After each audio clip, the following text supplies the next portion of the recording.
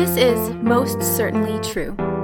In the greatest act of selfless mercy, God sent His own Son into our world to die for your sins, and we can't stop talking about it. We now present this sermon, recently delivered at Grace, to you. From the book of Numbers, chapter 6. For 3,000 years, God called on His spiritual leaders to proclaim His saving reputation as the only saving three-in-one God. This portion of Scripture is the basis for the sermon today. The Lord said to Moses, "Tell Aaron and his sons, this is how you are to bless the Israelites. Say to them, the Lord bless you and keep you. The Lord make His face shine on you and be gracious to you. The Lord turn His face toward you and give you peace. So they will put my name on the Israelites, and I will bless them."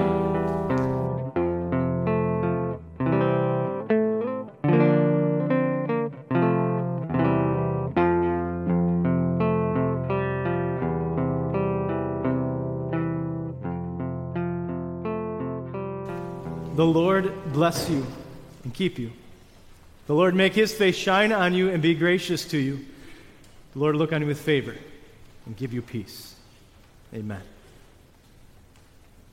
I'm glad none of you jumped up to get out of here right after saying that.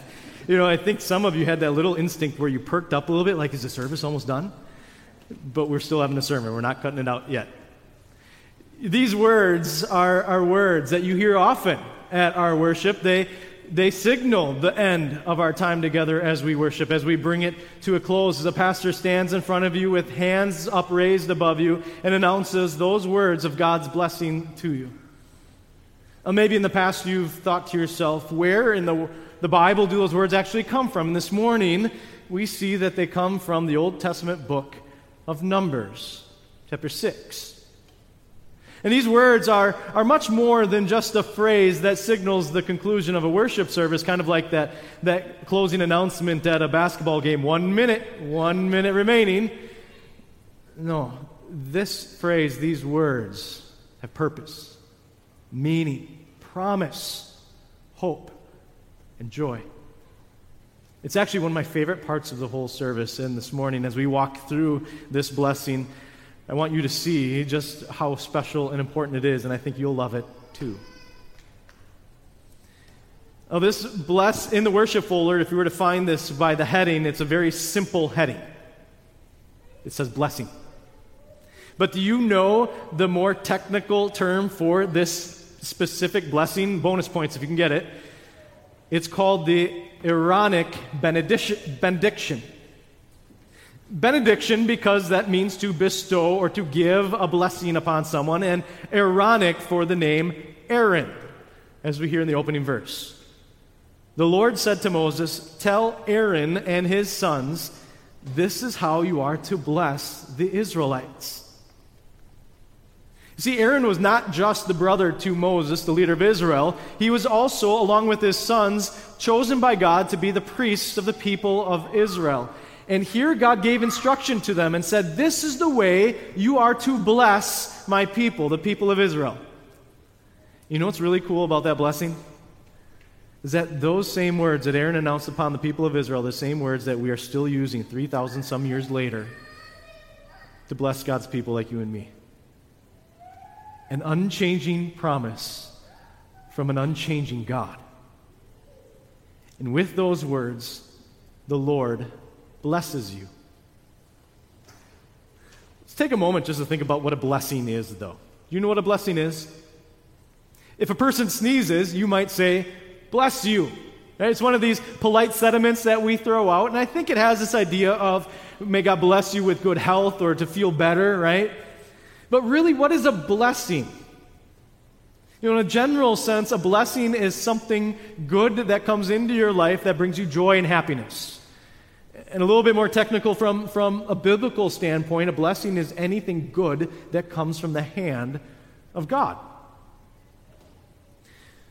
So how do you want God, the Lord, to bless you? Just think about that for a moment. What's coming to your mind? Do you want the Lord to bless you with health, with wealth, a good job, career, a spouse, a child, nice weather, gas prices that you can afford, a new toy or video game? I mean, what is it that you want God to bless you with?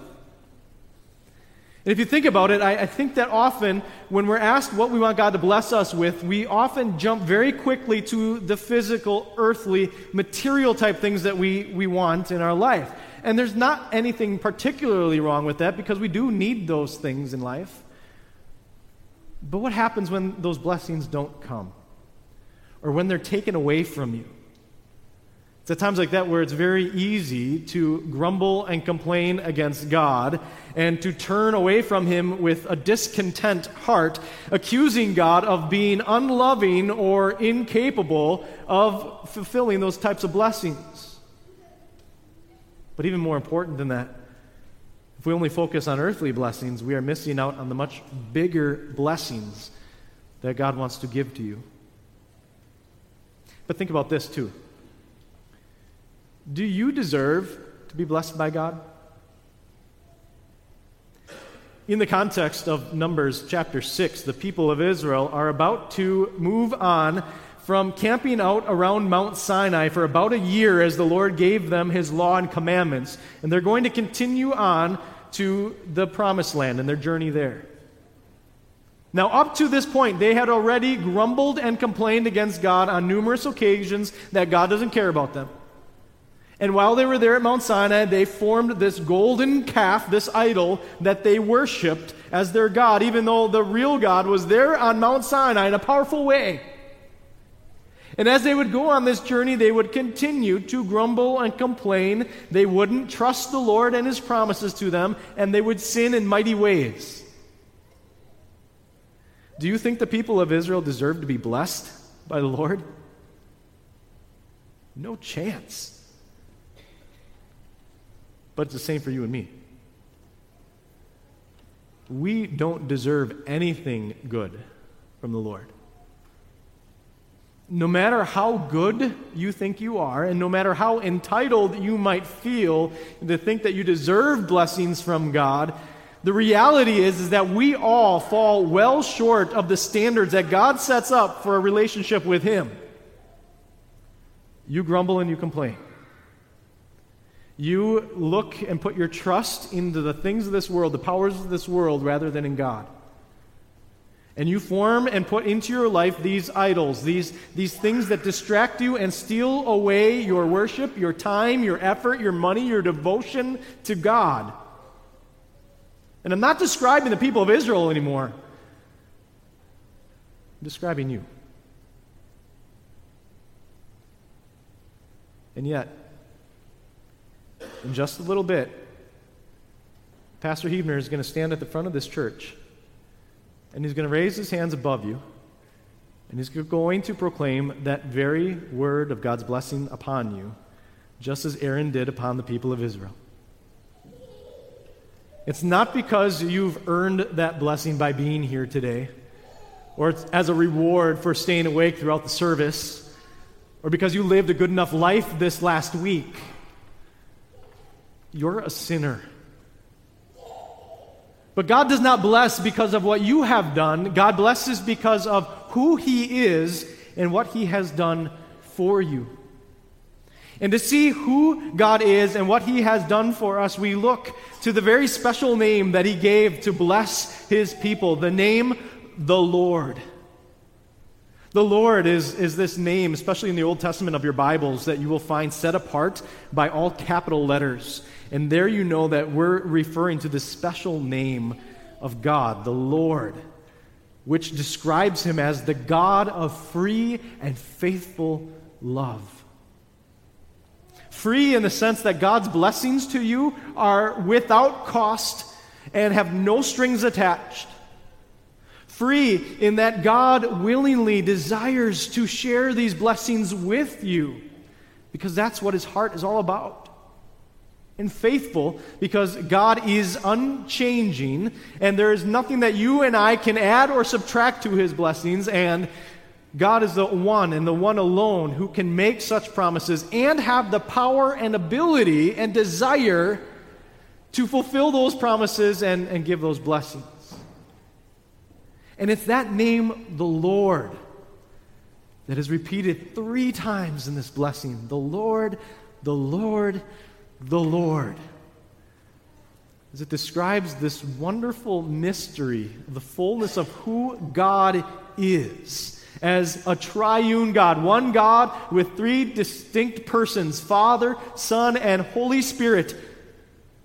And we see how he wants to bless you in a very unique way, according to each aspect of who he is.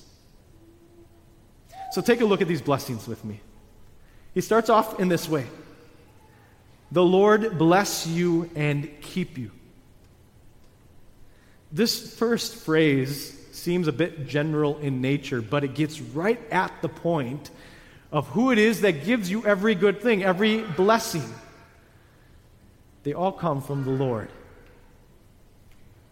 The writer of the New Testament book of James says this: every good and perfect gift is from above, coming down from the Father of the heavenly lights. You see, God provides you with everything that you need for life each day and for life with him. The sun that shines, the rain that falls, the air that we breathe, the people to enjoy life with, the food to eat, the shelter to live under, and even more importantly, the Word of God that we might know him, and the church that we can gather with, and the sacraments that we can grow in our relationship with God with. This is all the work of God the Father, who is there to protect and preserve you in this life. Most importantly, or first of all, physically in this life, but even more importantly, spiritually, as he guards and protects you against Satan and temptations and the wickedness of this world. And in that way, the Lord keeps you. Think about how you might keep a pet. A pet, if you're keeping a pet, it means it belongs to you. And you're going to provide it with love and care and shelter, and you're going to guard and protect it. You're going to care for it like it's your own, right? You are far more important and valuable and a treasure to the Lord than a pet. You belong to him as his own dear child. And he keeps you and guards and protects and provides for you and loves you.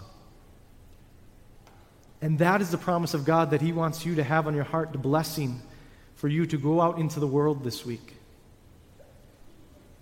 The next phrase continues. The Lord make his face shine on you and be gracious to you. How would you picture someone's face shining on you? How do you think that would look? I kind of picture, this big, bright, wide, ear-to-ear smile with eyes that are wide and open and warm and welcoming. The face that is just so full of joy and happiness, maybe like the young couple that stood in front of church yesterday when they were getting married and they were just beaming.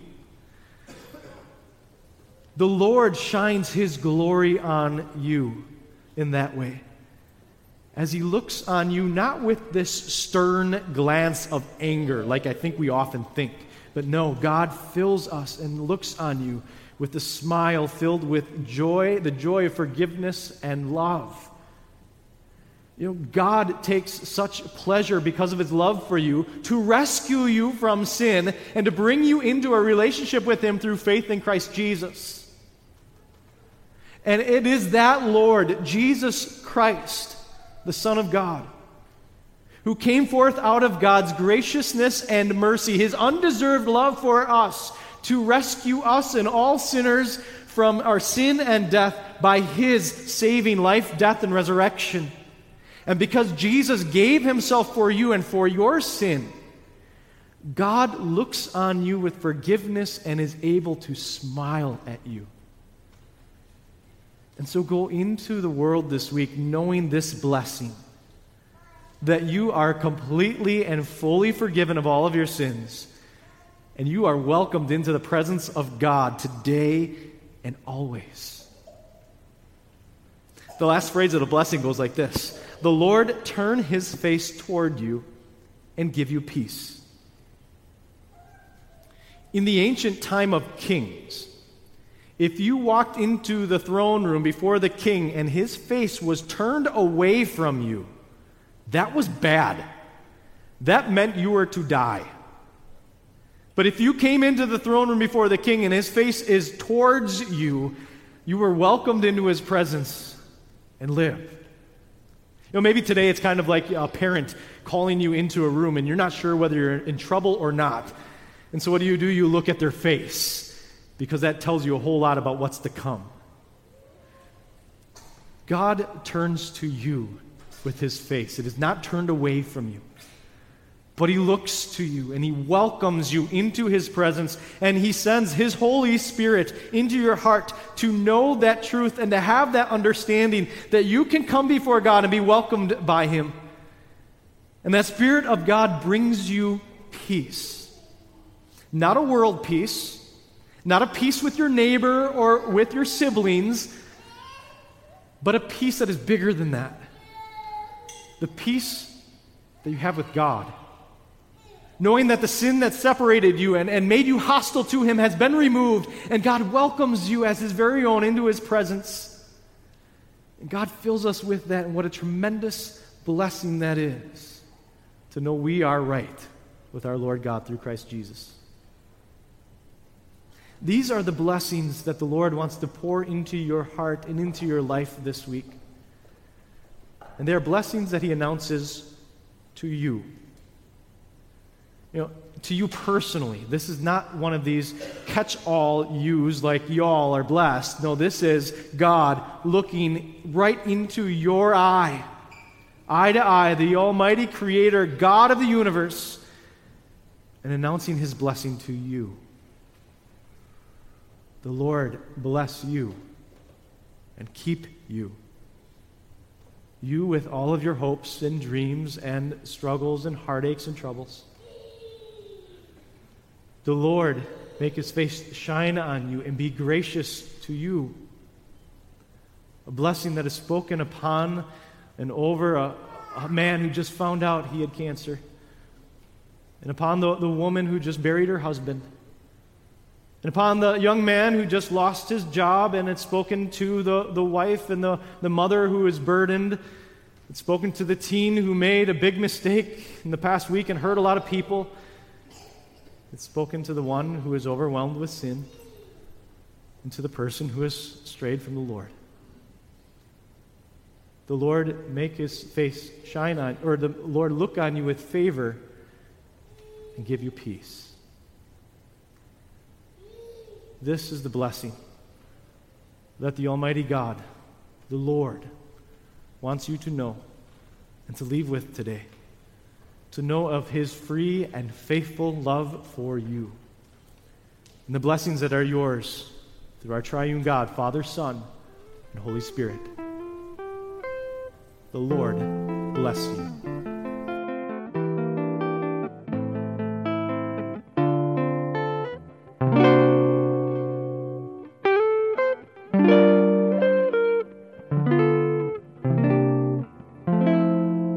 Thanks for listening. To learn more about God's grace or to support this ministry, please visit gracedowntown.org today. This grace is for you. The Lord bless you and keep you. The Lord make his face shine on you and be gracious to you. The Lord look on you with favor and give you peace.